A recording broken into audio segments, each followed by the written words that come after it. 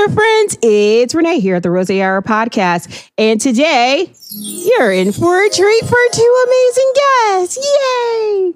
Tish around town who knows where everything is, like food, drinks, everything in your town. She's around it. Get to know her.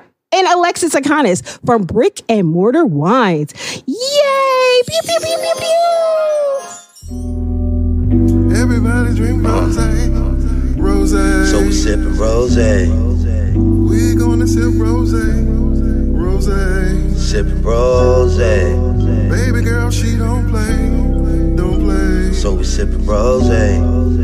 We're gonna sip rosé. That rosé hour, baby. Sippin' rosé. Hey there, friends. It's Renee here at the Rose Hour Podcast. And guess what? What? It's Bartender Ben! It's me. It's me. Listen to that applause. Oh, man, I love it. And today you're getting all this love because Because what? you are being honored. Oh, God. Oh. I feel like the Price is Right music should play. I know. I'm like, damn, for what? What for? So, tomorrow we are hosting our amazing virtual happy hour, and we're doing a celebration and honoring Black veterans, and you're a Black vet. Oh, wow. Yay! Yes. It's an important day tomorrow. Thursday. It's kind of like an unofficial. We need to make an official holiday, you know. So for our listeners, fans, please spread it around. Every July 30th, make sure you celebrate a Black veteran that you know, that you can go give them a hug, probably take them out to eat or something. What's your Cash App? Yeah, what's the Cash App? No, what's yours? Mine is $Ben, BENDURDY. Yes, support a Black vet. Donate a snack, a lunch, a meal, a drink, something to a Black vet. And if you don't know one, Ben. Man, please, I love meals. I take food as currency, please. If you have a nice food and rosé. Food and rosé. Hey, that's all I need. Right. All I need is it's me and food and wine.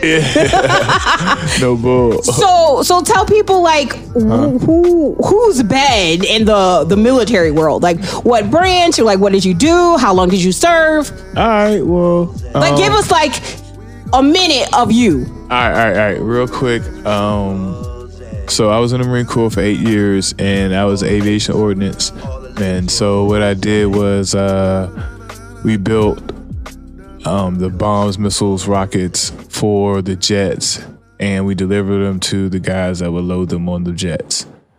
So it was kind of, hard work, technical job. And then from there, I transitioned to combat instruction. So what does that mean? Just teaching people how to do urban assault training and how to assault rooms and clear rooms, how to organize breach teams, stuff like that. So we did this training out of Mojave Viper. It's out in the Mojave Desert. So it's really just a city that's set up to simulate like an Iraqi town. Oh. And we would have troops come through, and we would teach them different movements, how to clear different types of rooms, different shapes of rooms, stuff like that. Wow. I'm pretty sure, you've traveled the world then in your time in service. So what countries have you been to? Can you disclose that? Yeah. No, it's nothing like that. So Japan, Australia, Iraq, Kuwait, Afghanistan, Guam,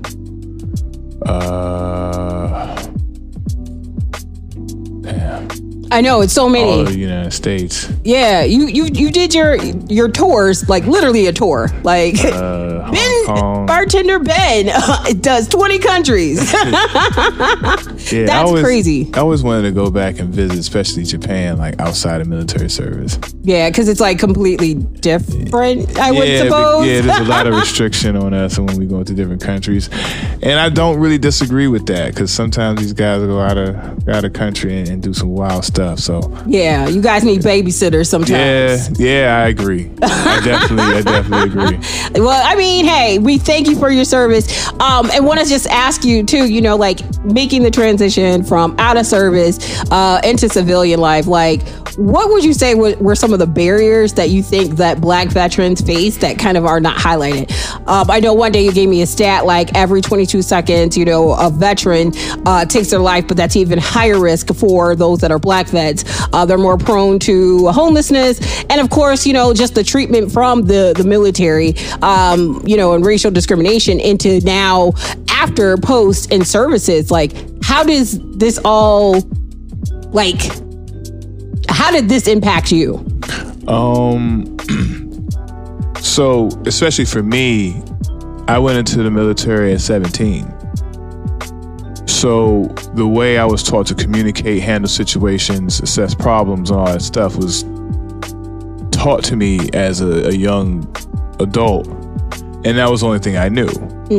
So now if you think about that compounded with this stereotype that Black men are angry, we're hyper aggressive, you know, we're not good communicators, you know what I mean? So you lay that stigma on top of being taught to be a very direct communicator, being able to, you know, assess problems really quickly. And also you get the importance of rank structure in that. So when you take that out into the civilian world, you're dealing with people that doesn't have that type of institutionalized thinking. Right. So when you get it amongst people, like, the world just doesn't make sense. Because you're like, well, why are you thinking like that? That doesn't help. You know what I mean? Especially in the military, I know, especially when the Marine Corps, we taught a lot of group and team dynamics. Right.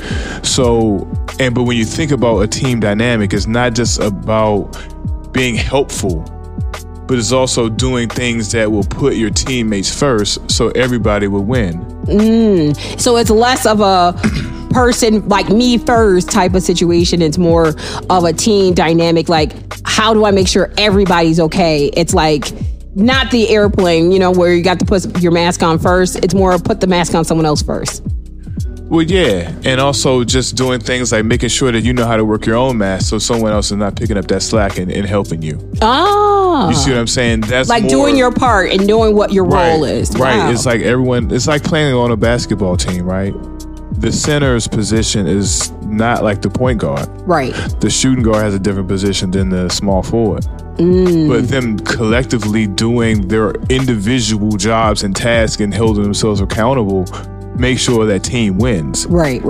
You see what I'm saying? It's not any hero ball. It's like, hey, the center's around the hoop. He's going to block the shot or he's going to dunk it. Right. You see what I'm saying? The point guard is going to bring up the ball up the court. He's going to facilitate the play. Right. So similar to in the military, is the same way. Like, you know, everything is broken down to a team. So like, even if you had like a group of veterans, it wouldn't even matter what branch of service. If you threw them in a room and you gave them a problem, you would see them, one, organize themselves, develop a hierarchy, assess how to get to the, assess how to get the problem done, and then they would break it down, get it done. Yeah, and I think that's so amazing. And unfortunately, you know, that transition out, you know, you don't see, you know, civilians like myself, we don't think like that. So it's really important to know that, and knowing that there are barriers to veterans who are leaving service and transitioning to civilian, you know, and that's really important to be able to adapt again. Right. Yeah. Well, again, thank you for your service. What's your Cash App again? It's money sign BENDURDY. Yes, and this is not charity, right? Like, let's just be real. Like on Veterans Day, what do people do? They see a event, they're like, "Oh, let me get you a meal," and it's like a free meal somewhere. So for Black vets, we want to highlight it specifically for them, because how often do you see a Black vet that you are trying to help? You know, a lot of people are like, homeless Black men are like trouble and they ain't up to no good or strung out on drugs. But they forget like the Tuskegee Airmen and all the stuff that they did and giving them syphilis and strung out on drugs because like Agent Orange and all these other crazy things that I've done. So we're going to talk about the history of like the treatment of Black vets and actually Blacks in service and sort of like how they come out and what barriers they're facing and how we can support them. We're working with the Black Veteran Project. Project. So follow them, and we're just so excited. So check us out tomorrow at 6:30, and our post on Instagram, so you know where we're going to be. We're going to socially distance with this conversation, but we're having several vets, correct, joining us that you know. Yes. It's going to be a great show. We're going to definitely pick their brains, and so and I think not only to highlight these veterans, but also to get into the mindset of what it is to be a black veteran. Yeah. And a lot of times some people, I think, unbeknownst to the veteran, may be doing things that's triggering, you know what I mean? Yeah. And it's just highlighting what those things are and just being kinder to a vet, I agree. And that's what this is all about. When you know better, you do better. And from the wine industry to everyday life, we just want to just make sure that people are aware of different jobs, industries, people, and understand like how we all can make the world a better place. No joke on the Michael Jackson lyrics there. Yeah, but I mean, I really appreciate you for really bringing this to light. You really saying like, hey, we need to do this for black veterans. Yeah. And really coming from someone that's not a vet, it's like, damn, that means a lot. You know what I mean? Because you don't get a lot of people that think and say things like that and do things like that. Well, what's crazy is a lot of black people that, whether, and anyone out there, right? If you know someone black, you probably know someone who fought in the Korean War. Hell, my dad. Yeah, like there's a lot of things that happened to a lot of black men in that Korean War that have not been talked about. It is not history. The Vietnam War is another one where a lot of black men selfishly did a lot of things, selflessly, did a lot of things to support this country. And then when they came back, they couldn't even get a mortgage on a house. Right. So, it's time that we, celebrate these men who have done so many things and, helped our families and generations, Definitely. Yay!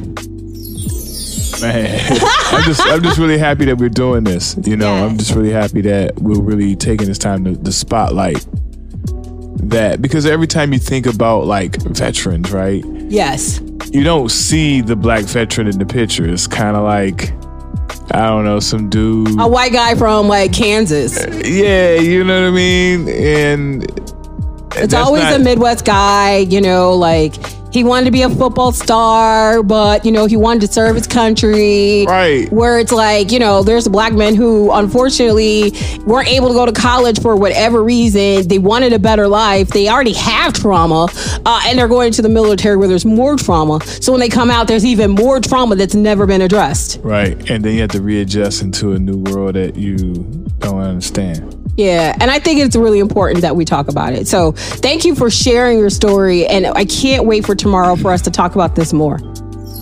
Hey. I love that sound, man. It's something. It's like, a gem is about to be dropped, or something magical is about to happen, or has happened recently. Well, you know what else is magical then? I love that sound. It's like when we take a sip, like what we're doing right now. Brick and Mortar. Yes. You did your thing with this wine. Please pass that message along. Yeah, it's Brick and Mortar. So Alexis, who's our second interview today, owns Brick and Mortar, and we had some of their 2018 rosé. It's from the Sonoma coast, so out of Sonoma, California. It's amazing, so delicious, and basically the notes. Aroma of cherry, Kaffler lime, red apple. The palate is a juicy and fresh with red raspberry and fennel. Yum. Yeah, give you that little zing at the end. Yes, and it's salty, minerality, and vibrant acidity. Man. Yes, it's delicious. Get it. Yes. Go pick. How can they get a bottle of this stuff? You can go to brickandmortarwines.com and then also listen to our interview with Alexis. She's the second interview, and she'll tell you more about how she even got into the wine industry. All right, so who's our first interview? Oh, I'm glad you asked. It's Miss Tish Around Town. Who is that? Well, Tish Around Town, she's in Texas, and she's just... What part of Texas? Don't get me to line. I believe it's Houston. H-Town. H-Town. Oh, Get shit. down. Yes, Okay. yes. All right. Chopped and screwed. Oh, right. And like, she's just a queen in her own right. She is a luxury brand type person in travel, food, wine. She could tell you, like, she was telling me places here in DC. I was like, yes. So she's someone you should definitely. Houston, tell us about DC we live in. Right. And she was telling me like how she travels abroad by herself and like tries new wines and like she travels to just get more of an understanding of the industries. So she's just so amazing. But her daytime job, we're talking about that. She has a 9-to-5 and she works in a lending for small businesses and loans. So she does a lot of good work. Man, you hear that, entrepreneur, small business owners, you may want to get her contact information. Yes. You may want to lock in because we need that lending. We need that funding. Everybody needs a dollar. Hell yes. Well, without further ado, let's get into our first interview with Tish around town. Tish. Hey, girl, hey. What's up, pew, pew, pew, pew, pew.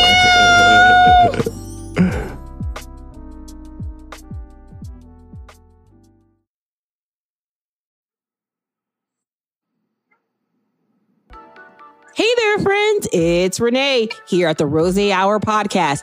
And today, you guys are in for a great treat. She is Southern. She is from the great state of Texas, doing amazing things. She's around your town and everywhere that you want to be. The most amazing Tish around town. Yay! Hey, Tish. Hello there, Renee. I love that. I love that intro. Well, thank you. I'm here to provide all backing of people's celebrations of their moments in life. So if you need me in your pocket to pop out and do that, I'm here for it. I know. I love it. I love it. I love it. Because anytime someone can have their intro like that, I'm going to need you to walk through the door before I get there and deliver that intro. I'm here for it. I'm here for it. And I'm willing to do it because you're so amazing. And we just love your work. We're a super new podcast. Due to COVID, we are like, let's find something to, keep us occupied. But like, you are true to this, not new to this. You are the queen of this. And like, we just watch and listen and participate in all the things you do. And it's so amazing and innovative. Thank you. Thank you. Thank you so much. It's, Tish Around Town has definitely been a journey. It was kind of birthed. It was actually birthed in Atlanta. I actually lived in Atlanta for 17 years. Wow. So I lived in Atlanta for 17 years and Tish Around started about 6 years ago. I moved back home to Dallas 3 years ago. So I'm just kind of back home, digging into my Texas roots. Mm. So, and to kind of sum up Tish Around Town is kind of simple. It's kind of where like food plus wine plus travel meet. And if I had to say the best way to describe myself is that I'm a big wine enthusiast and at the same time on a journey of being a wine educator. And then I'm a big foodie because I love good food. Yes. And then I love to travel. So a wanderlust. I just love being a wanderlust and seeing what's out there to travel. So and what to do and explore. So yeah. And so with all of those things, is it considered like a luxury or just like a lifestyle? I would say it's more of a lifestyle, because, for me, Tish Around Town, I love good food, good wine, and to travel. And then just meet people. And then actually, the birth of Tish Around Town really came from, I want to continue sharing my experiences with my family and friends. And that's where it kind of started. I was that individual that everyone would call. Where to go? Where should I go to go get this? Okay, my husband, it's our anniversary, Tish. He doesn't really eat the food, but where's a really nice restaurant that we can still go to? Yeah. Where should I go? If I'm in California, where should I go? So that's kind of the birth of Tish Around Town because I wanted to be able to share my love for food and wine and spirits with my family and friends. And then it kind of came its own little animal and I'm continuing to share those things. So yes. So, okay. So you are the queen, the guru, the master, the sensei of travel, food, and wine. So we got to ask the question. if you are in Dallas, where are you taking us for good food, for good drinks, and where should we stay? Okay, so let's do this. Okay, so if you're coming to Texas and you're coming to Dallas, and if we're talking about Texas, I couldn't do anything else but take you to go eat Mexican food. Yeah. Now, it just kind of is levels to this thing. So, so now I have a few favorite restaurants, but I can say, and I would say, hey, we're going to go to I call them kind of the shopping center malls. It's shopping center, pushed off in the corner. You'll blink, you'll miss it. Yes. And so I have a few of those I'll take you to. So Gabrielle and Sophia is one of my favorites. It's like right next door to the Kroger. And, it's very nondescript. It's not fancy or anything like that. Then if I started to get into something a little bit more fancy that's fun and it's more of a Latin feel, Te de Cero has became one of my favorites that probably opened a little bit earlier this year. Okay. And it's beautiful. It's downtown Dallas. It's not too far from the American Airlines Center where the Mavericks play. Okay. And so you're kind of in the mix. And then if I had to say you're still down in that area, I'm a fan of the W sometimes when I go to cities, because I like that. I like the opportunity to be able to come down from my room. And if I do want that bar lounge feel, I can get it and I can stay right there in the hotel. But Dallas has some beautiful hotels too. Beautiful, like more boutique hotels and things like that. The Canvas is another one. They have some of the most beautiful views over Dallas. Still can give you that feel of, they have a beautiful lounge on their rooftop. So you're still able to kind of get that feel of, okay, if I don't have to go far, I can still go have a drink and get that lounge and kind of chill feel. So that would be, our little trip around Dallas. Yes, I love it. And I've never been to Dallas, so I can't wait to come visit you. Okay. Yes, it's going to be fun. I already feel it. Post-COVID, I already feel it. So, yes. And I'll be having some events, so I'll have you have to come down for one of my events. So. Yes, we would love to. It'll be so much fun. Woohoo! I'm already excited. So, Tish Around Town, how did you come up with the name? I know you were saying you are the go-to person your friends connect with, but how did you come up with it? Because that's a pretty cool name. So basically, the name is the name. I mean, I was always around town. I'm always gone. I'm always on the move. Not now. I mean, COVID has slowed me down. Yeah, some. Tish around the living room. Yes. Right. Tish around the living room, Tish from the kitchen to the living room to the bathroom. And that's about my little radius now. But, it actually was it came pretty easy because, my full name is Matisha. I don't mind telling people that. And so you can kind of tell how I know people based on what they call me. My high school friends, elementary, I'm Matisha. In college, I was Tish. And then from there, post-college on through adulthood, I've been primarily Tish. So I started to use, Tish primarily. And then around town, I was always out and exploring and looking and sharing. So, and then at the same time, even when I travel internationally or to, somewhere here domestically, I'm around that town. So, and it's on Instagram, you can always do Tish around NOLA. Tish around Dallas, Tish. And so you will be able to see that I've been around different towns and some of the hashtags. Tish around Lisbon, Tish around Croatia, Tish around. So you'll be able to see some of those things that I've been able to do because I'll get around in different towns. I love it. She gets around y'all in every different town. I love it. That could be like a new song, like a theme song for you. I know. I may need to write one. I'm here for it. And we have a recording studio that you can record it in. So when you're around DC, you can make that happen. Right. So where is your favorite, resting place that you've traveled to where you went for R&R? You didn't go for work. You didn't really care about going to see sights. You were just like, I need rest. I'm going to tell you my favorite place to go in the United States. Okay. In the United States, I love to go to to San Fran, spent a few days in San Fran, like 1 or 2 days in San Fran. Very kind of chill because I'm a city girl at heart. Mm-hmm. So I love the vibe of a city. Okay. And then you can take me out to wine country and drop me off in Napa and Sonoma. And I am the happiest camper alive. Yes, I love it. Napa. Oh my gosh. Oh my gosh. Sonoma. Napa. Just the feel of the city. It's quiet.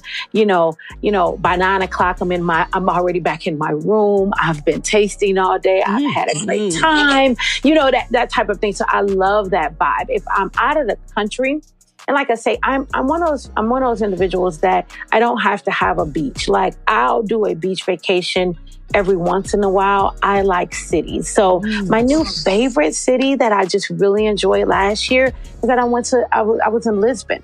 And I'm really excited about going back to Portugal and really exploring. But it was kind of a laid back. It still gave me my city vibe and that city feel and energy, but it still was laid back. I like cities that still kind of shut down at that. You feel like that 9, 10 o'clock, you can still kind of relax, but at the same time, you can still get that city feel. So I would say that those are kind of like my two kind of favorites. And I would say Lisbon, I really did enjoy Lisbon. I felt like it was just very laid back and relaxing for a city.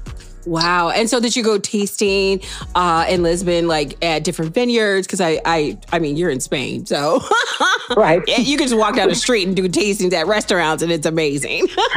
So when we were in Lisbon, we had a quick little layover in Lisbon. I was traveling to Croatia for a music festival. So we had a quick little layover in Lisbon. Was only there about 2-3 days. So when being in Lisbon, you're really more so in the city. So we did do some wine tasting at some of the actual restaurants. And because the one thing about, the Portugal kind of wine scene and all of that, I mean, they make some beautiful wines. Yeah. They're inexpensive. And I always tell people, like, if you got an opportunity, taste around and, try some wines from Vino Verde and try some wines from Dal and try some, different things. And they have some great rosés that they do out of Vino Verde too. Trust me. I love them. But, but at the same time, it gives you an opportunity to try some different, wines from some different regions.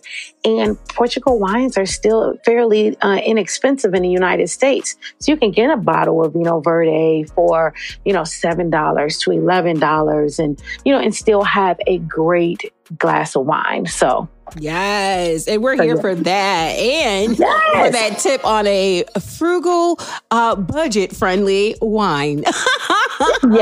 Yes. Like I say, I have actually a Vino Verde rosé now in my refrigerator in preparation. Actually, I have an event next week that we're actually exploring Portuguese wines. And so in preparation of that, I was like, let me grab this Portuguese Vino Verde rosé so I can start kind of getting in that mode. And then at the same time, just enjoying rosés and stuff for the summer. I mean, that's my thing. All year round, actually, but yeah. Yeah, rosé all day, right? All day, every day, twice on Sundays. Yes, to the twice on Sundays. Yes. So, Tish Around Town, you do a lot of events. What are some of the events that are upcoming that people can connect with you on, or that you're thinking about doing, or actually are planning right now? Okay. So currently right now, and similar to, your podcast, kind of something that was born out of COVID, is that I have a virtual chat and sip that I do. We're doing it twice a month during COVID. For 3 months, we did it every week during COVID. But basically, it's a sip and socialize while you learn experience. Ooh. So I bring in some different prominent figures in both the wine and spirits industry. They come in, they teach on a certain subject matter and share, on a certain subject matter. I've also had some live and intimate wine tastings, bringing in winemakers and different people just in the industry related to wine and spirits and having a conversation. So that's been really fun and has opened a lot of doors and opportunities of meeting some different individuals in the industry that I'm able to bring onto the show to be able to kind of share. So, that's going to continue going on. I just figure like 2020 is kind of a interesting year, and I think that we're going to remain in a virtual world for quite a bit. Mm-hmm. So I'm planning out the remainder of the chat and sips for the remainder of 2020. At the same time, I'm trying to, do a little bit of pre-planning for 2021. I will be doing some events. I will probably be doing some things in Dallas, Atlanta, and I'll probably be doing some things in Detroit. Those are kind of my three places that I like to spend some time. And I have good friends that live in Detroit. I actually like going to Detroit and hanging out in Detroit. Yes. So I wanted to do some events there. And then at the same time, living in Atlanta 17 years. And then at the same time, being back home in Dallas. So that will be like more of the brick and mortar type of events. I still will continue to do some virtual events. And then I'm looking at planning probably like 2 to 3 trips next year. So I'm looking at possibly taking a group to Oregon to do Oregon wine country, Napa, and then I'm trying to think of the third place. So, so to be on the lookout because, Tish Around Town, and actually I'm thinking about doing something here in Texas to kind of bring people down here to Dallas to explore the Texas wine region too. So, yes. So that actually might be something and give people a taste of Dallas. And then at the same time, introduce the North Texas wine region to them too. So. Yeah, because I know they say there's like a wine region throughout the country. Like every portion of the country has a wine possibility. I think I talked to a couple sommeliers who are like, I can figure one out. Because I was like, well, Kentucky, I'm just always thinking it's bourbon. But they actually have a huge wine scene in Kentucky. And so knowing that, it's amazing to hear bringing people to Dallas and learning more about wine country there. It's so awesome. Yay. Yep. Yes, it's interesting because the Texas is actually ranked number 5 as into top wine regions in the United States. So they're an emerging wine region right now. It's they put quite a bit of money into the overall construct of the money that's in the wine region. They have over 400 wineries in Texas. What? Even just within, I live in Dallas, so Dallas is considered North Texas. Even within North Texas, there are like 80 wineries that are within probably a 2 to 3 hour drive from Dallas, Texas. Wow, that's fascinating, and I'm really serious. I can't wait. Yes. So that actually might be the third. That might be the third thing, to actually invite people to Texas and be able to give you a feel of, okay, here's Dallas, but hey, let me also take you about 45 minutes outside the city and show you what Texas has to offer from wine. Yes. I love that, and Texas, everything's bigger in Texas, so I imagine the wine is bigger. Yes. You will love it here. I'm so excited. I do like coming to Texas. I've just never been to Dallas. I've been to Austin, Houston, Galveston, actually. And, as we're celebrating Juneteenth yesterday, it was interesting to go down there when I did, because I did like a Juneteenth tour. But Dallas, I've heard great things, and I've heard great things about the food, the culture. So I'm really excited. Yes, it is. It's a fun city. It's definitely a fun city and a lot to do. And it is true. Everything is big in Texas. So, yes. Sorry, I'm just choking on my coffee because I'm so excited about everything right now. No problem. So I like to ask this question because I know you have a lot of things coming up. And like you said, you're planning these trips next year. How can people connect with you and sort of partner or reach out to you? I keep it pretty simple. Tish Around Town everywhere. So basically, Tish Around Town on IG and Facebook. And then I have my website, which is tisharoundtown.com. I love simplicity and consistency. Yep. I try to keep it simple. So if you're looking for me, you can pretty much find me at Tish Around Town. Yes. Well, we can't wait to partner with you on some of these things that you're doing. And also, I have to know this answer. What, because you're the all knowing. What is your favorite rosé? I have to tell you what my favorite is right now today, because it can change tomorrow. So. Right, because there's so many. It's not enough time to taste them all. This rosé season, because usually I have a favorite that I'm drinking throughout the season. So this rosé season, hands down, is Lafite du Rosé. That is my favorite. I mean, I had an opportunity to meet the man behind. Yeah, Donay. Yeah, so I had a chance to meet him. He also was on Chat and Sip, but I had a chance to meet him last year in New Orleans at a black wine event there. And I mean, I fell in love with it at that time.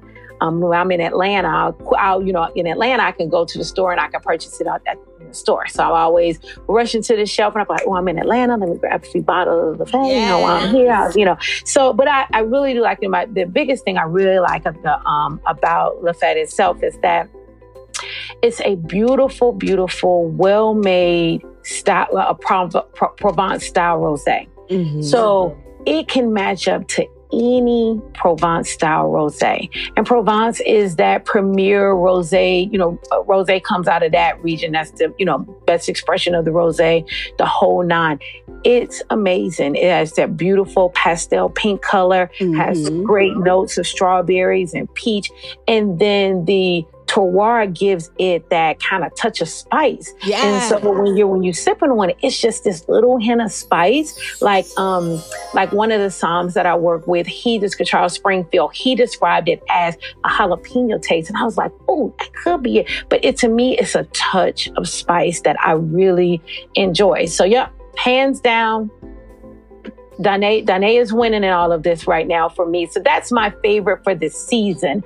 I've also been kind of peeking around and actually enjoying some rosés that are actually made out of Pinot Noir grapes. So I actually been drinking some rosés out of the Oregon region too. So. Yeah, and people don't sleep on Oregon. Like they got some wines out there. And they make some beautiful rosés, because I also would shout out Andre Max Love Drunk, which is made with a Pinot Noir grape. And it's out of that Oregon region. And that's another one of our amazing black winemakers. Yes. So. Shout out to the black winemakers. Yes. And take this moment, y'all. If you are not black, keep supporting black owned winemakers and vineyards and establishments and companies, and support people like Tish around town and myself here at the Rosé Hour, because this is more than a moment. This is a new lifestyle, and we need to be more encompassing of black businesses. So yes, I appreciate you giving that plug about black owned businesses and wineries. Yes, we have to do it. It's interesting right now, and we all know what's going on currently right now in the world and the fight for equality, and but black wine professionals matter. Yes, black wines matter. They do. They do. Black wines matter. Black winemakers matter. Black professionals matter. And wine matters. So so I do. I we just got to see exactly where this journey take us right now, and what's going on. But I'm glad that people are listening. Yes, it's about doggone time. I think people hear us right now, so I can only appreciate that and pray that we can continue on this journey together. Yes, agreed. Well, Tish, I want to say thank you so much for joining us today. I can't wait for what we have in store for the rest of this year and our lives, because I feel like we're going to keep partying for the rest of our lives together. Yay!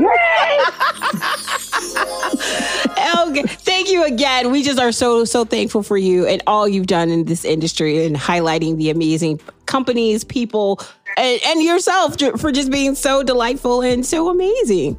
Thank you. Thank you so much for having me. This was a ball to record, and just to talk rosé and talk wine, and just to get an opportunity to meet you. Thank you so much for having me on your podcast. Oh, no problem. Cheers. Cheers.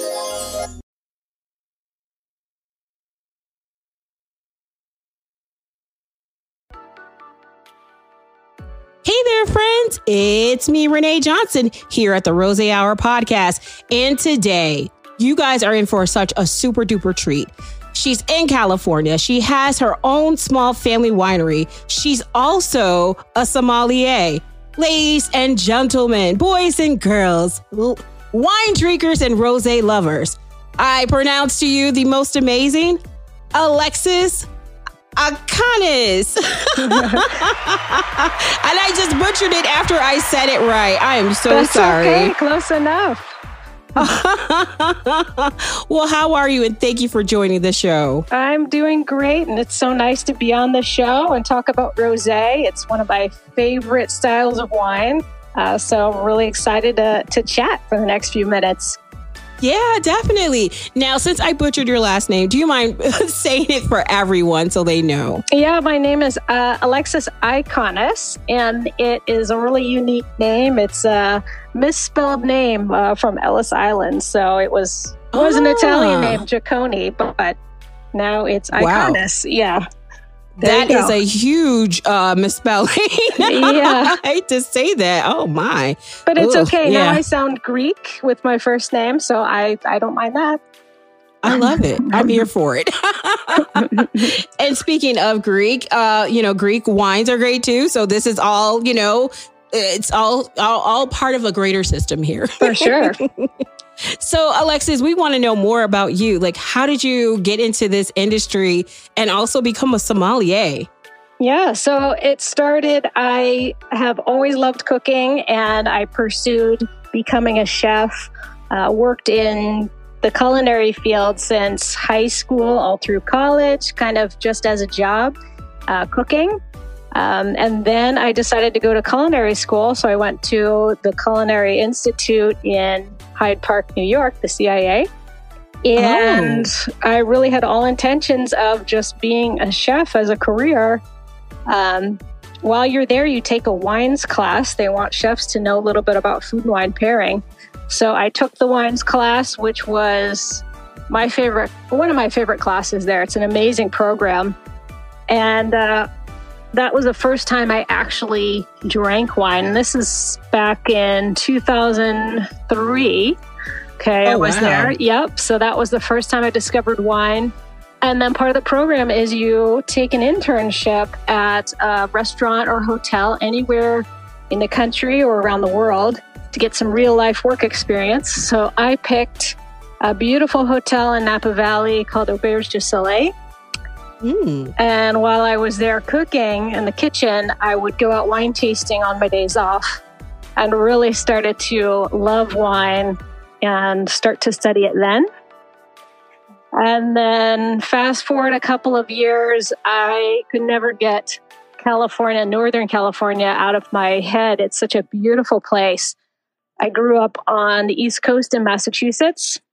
Oh, nice. So you wanted to get away from the cold. I did. I'm not a snow person. I've shoveled a lot of it, had a lot of car accidents on the black ice. So California is sunny. It's beautiful. I moved back out here in 2008 and opened a small gourmet food market and cafe, local foods. And there, the economy took a downturn and had to close the business. But the silver lining was that the job that I got directly after my business closed, first business, was working in a fine dining restaurant in Sonoma County. It was a 2-star Michelin restaurant at the time called Cyrus Restaurant. And it was there that I actually got to get my hands on some bottles and start training to become a somm.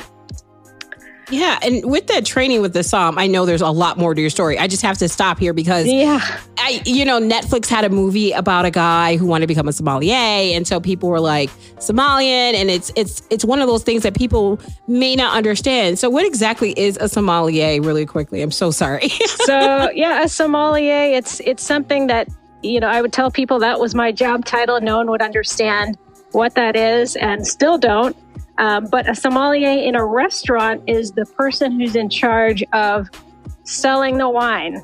So you do drive a lot of the revenue of the restaurant, by knowing all of the selections on the wine list, knowing about the world of wines, local wines if you're in wine country, and being able to pick the right bottle so that the guest has the best experience based on what they want to spend, their taste preferences, the menu, of course. So this was very interesting to me. I had an entry-level position at the restaurant. It's called a food runner. Basically, your job is just to take the multiple courses out from the kitchen, describe the dish to the guest, and then go back and get the next item. So their tasting menu was, at the time, 12 courses. And I started to ask the sommeliers a lot of questions, and they would give me tastes of some of the bottles that were opened in the dining room. And at the time, yes, which that's was always good. Just stand at the right place at the right time. Pardon me. And so I asked if they would take me under their wing and teach me a little bit. And at the time, I was a single mom. I had two small children in preschool and was working this job at night, very long hours already. And they said, yeah, sure, we'd love to teach you, but we're not going to pay you to do it. So if you want to come in, this is pretty standard in the restaurant industry. If you want to learn, come on in early and you can help us out in the wine cellar. And so I said, okay. I spent a couple of hours every day before my shift helping them put away bottles, doing inventory, stocking the wines for the evening. And after many months of this, then I became kind of their assistant sommelier. So when they would want to take vacation or go to a test or something, I was on. And that's kind of how I got my first crack at actually being a sommelier on the dining room floor. Wow. Which was, you have to put in a lot of work, and a lot of it is not for pay, not for cash, but, the reward over the years has been really great for putting in those hours all those years ago.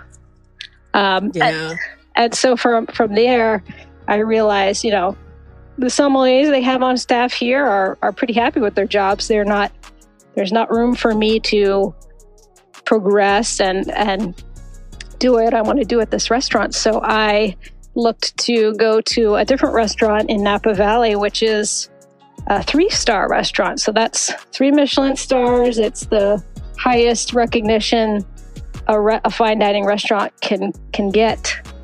Wow. There's less than 20 restaurants with that rating in this country. So it's a very, very highly regarded restaurant called some amazing food too. Amazing food, celebrity chef, the restaurant at Meadowood. It's in St. Helena, and I applied there, and the restaurant director at the time said, you'll be perfect to be the assistant to the wine director here. So right off the bat, I joined the wine program at this very prestigious, beautiful restaurant, and spent about 5 years total working there in their wine program. And during those years, I did several tests. Part of becoming a sommelier is you have the opportunity to become certified by a couple different organizations. It's very rigorous testing to test your knowledge, your tasting abilities, and then your service skills. So I worked my way through the program of the Court of Master Sommeliers, which the movie Somm kind of explains how that test works. Mm-hmm. So I spent quite a few years, about 10 years, studying from 2009 to, 2019. I took the Master Sommelier exam for the second time. Yeah, so it's the highest level of their organization. There's very few have passed. It's about a 4% pass rate of that test. Wow. So harder than any bar exam. I commend you. I didn't pass it, so don't commend me. It's an honor to take it. Yes. That's right there. That's the first step. Yeah. But in that environment, the guests really, they're asking you a lot of questions. The wine list at Meadowood had 2,000 selections, and you were expected to know about all of them and be able to answer any general question about the restaurant, the hotel, Napa Valley, the wine industry, the world of wine, and kind of be the entertainment for the evening as well. That's a lot. That's a lot on one person. It's a high pressure environment, but very satisfying because you're working with a group of people who are as dedicated and passionate as you are about what they're doing. And the guests you're taking care of are just thrilled to be there. The food is wonderful. You're working with some of the best ingredients that you get to present. And of course, the wines were, the best wines of the world that I got to taste on a nightly basis. It was almost, which is ever so lucky. it was the good part of the job, the best part of the job, really. The treasure trove of rare and fine wines that would either be brought in by guests or that we'd open from our cellar. So that was a really great experience. So I spent years there doing that job. And during that time, there was a gentleman who started working there as a food runner. So same job that I'd started off with at the other restaurant. And he ended up being Matt Iconis. And so we met in 2011. Oh, no, I guess a little bit later, 2012. Yeah, he started 2012.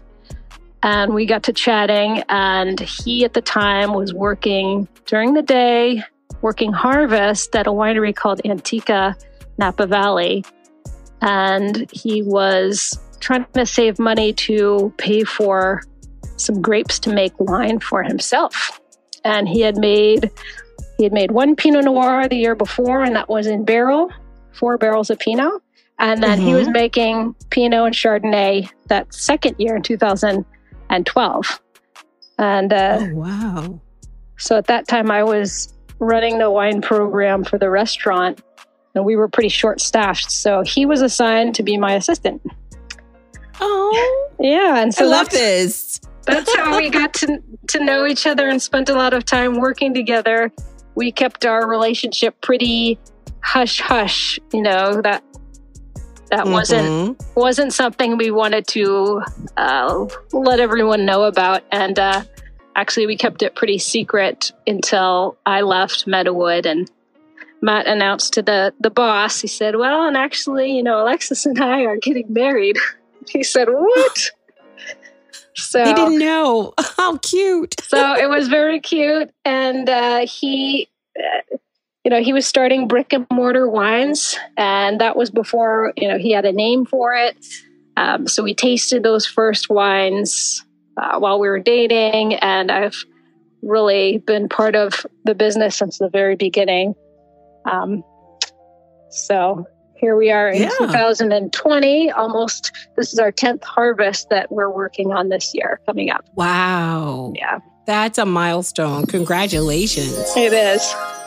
10 years, 10 harvests rather. Yeah. It's gone by really fast. My husband's pretty young.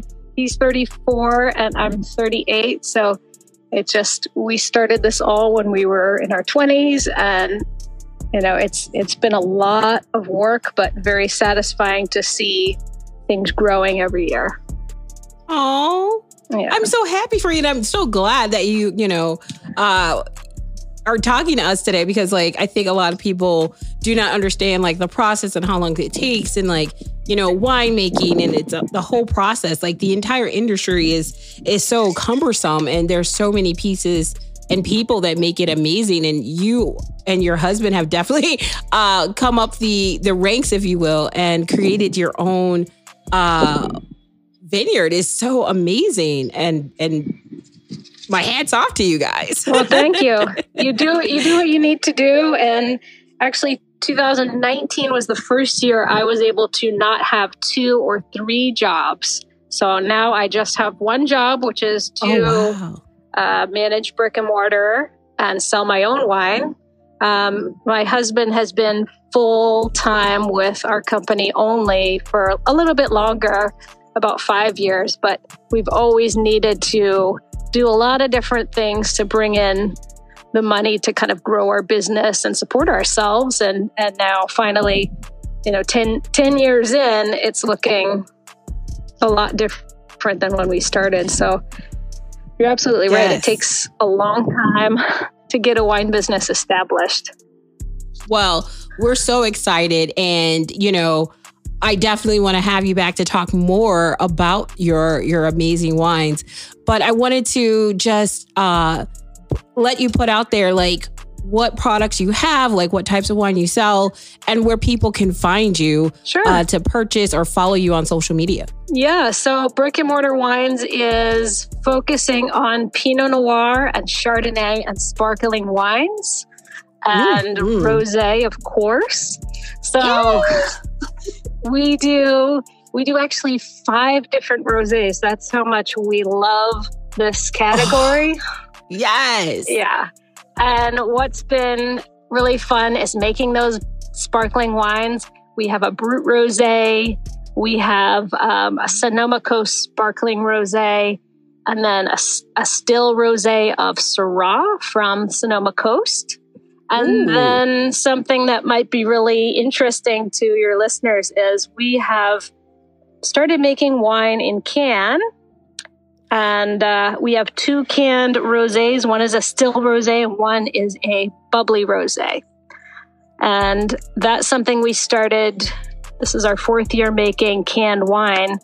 And we never imagined that this is something that we would be focusing on. We'd always make bottled wines. But it's been incredibly popular and has really moved our business into a whole different level. We wanted to make a really great quality wine, but at a affordable price, easily accessible, and really take the fussiness out of wine. So we are making quite a lot of that now, and we've gotten some great support from all over the country for those wines. But that's amazing.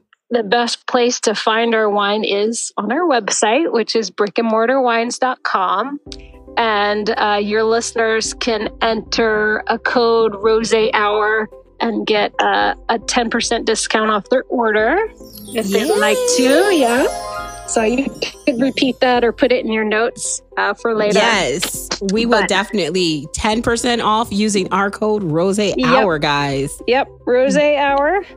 And the cans are really fun for summer. They're a half bottle, so a good 2.5 glasses. All of our wines are generally really bright, citrusy, lower alcohol than the traditional California wine. The cans are 10 to 11.5% alcohol, so easy to enjoy and not feel too much of the effects. You can still function. You can still function. And my Instagram is at Brick and Mortar Wines, or my personal one is at Alexis Iconis, and all of our contact info is right on there. So your listeners can shoot me an email or a message on Instagram, and I'd love to talk more about the different wines that we have. Oh my gosh. Well, you have to join us for our virtual happy hour and maybe walk us through all of your rosés, because you have quite a few and I'm here for all of them. And my favorite are Bruts. So I'm excited about all of this. That's great. So one last question before we go. What is a great pairing for the canned rosés? Because I think most people are getting into the cans. It's great for traveling, picnics, the beach, barbecues. So what would you say is a great pairing for your rosés in a can? Yeah, well, they're really dry. They're fruity, like watermelon, raspberry, really bright. I like to have it with a little prosciutto or salami, little cheese plate. It's perfect with a picnic. Or, you don't have to be fussy, just with whatever sandwich that you're bringing to the beach is perfect. My husband would tell you he likes to have the bubbles with fried chicken, and that's his favorite pairing. So, but not everybody can eat something fried about it. Yeah. There's something about it, though. Yeah. Brose is what I like to say. Go ahead with the brose. Yep. Well, Alexis, this has been fun, and I can't wait to have you back on, and then also on the virtual happy hour. So stay tuned, guys, because there is more with Brick and Mortar Wineries. Great, thank you. Well, cheers, Alexis. Cheers. Thanks so much. Everybody drink rose. Thanks so much, Alexis, for sharing your story. And oh my gosh, your wine is so good. Oh, I love a rosé in a can. You can take it everywhere you are. Yay. Want to thank all of our guests today, Tish Around Town and Alexis from Brick and Mortar Wines. I want to thanks Bartender Ben, as well as all of our friends here at Fair Hill Studios. Don't forget to follow us, subscribe, hit those buttons so you know when our next episode is coming out, which is every Wednesday. And also check us out at Virtual Happy Hours at 6:30 on IGTV, as well as our Soulful Sundays, which we're starting back up because we needed a little break. That's what summer's for, right? Want to also just let you guys know that we have merch, so go to our website, therosehourpodcast.com, and also wanted to thank all of our amazing guests who will be at our super duper awesome virtual happy hour tomorrow at the Harlot or here at Fair Hill Studios. I know it's like Wednesday and we still trying to figure this out. Anywho, check us out. We're going to talk about Black vets and all that amazingness, so check us out. And yeah, we'll see you next week. Cheers! Pew, pew, pew, pew!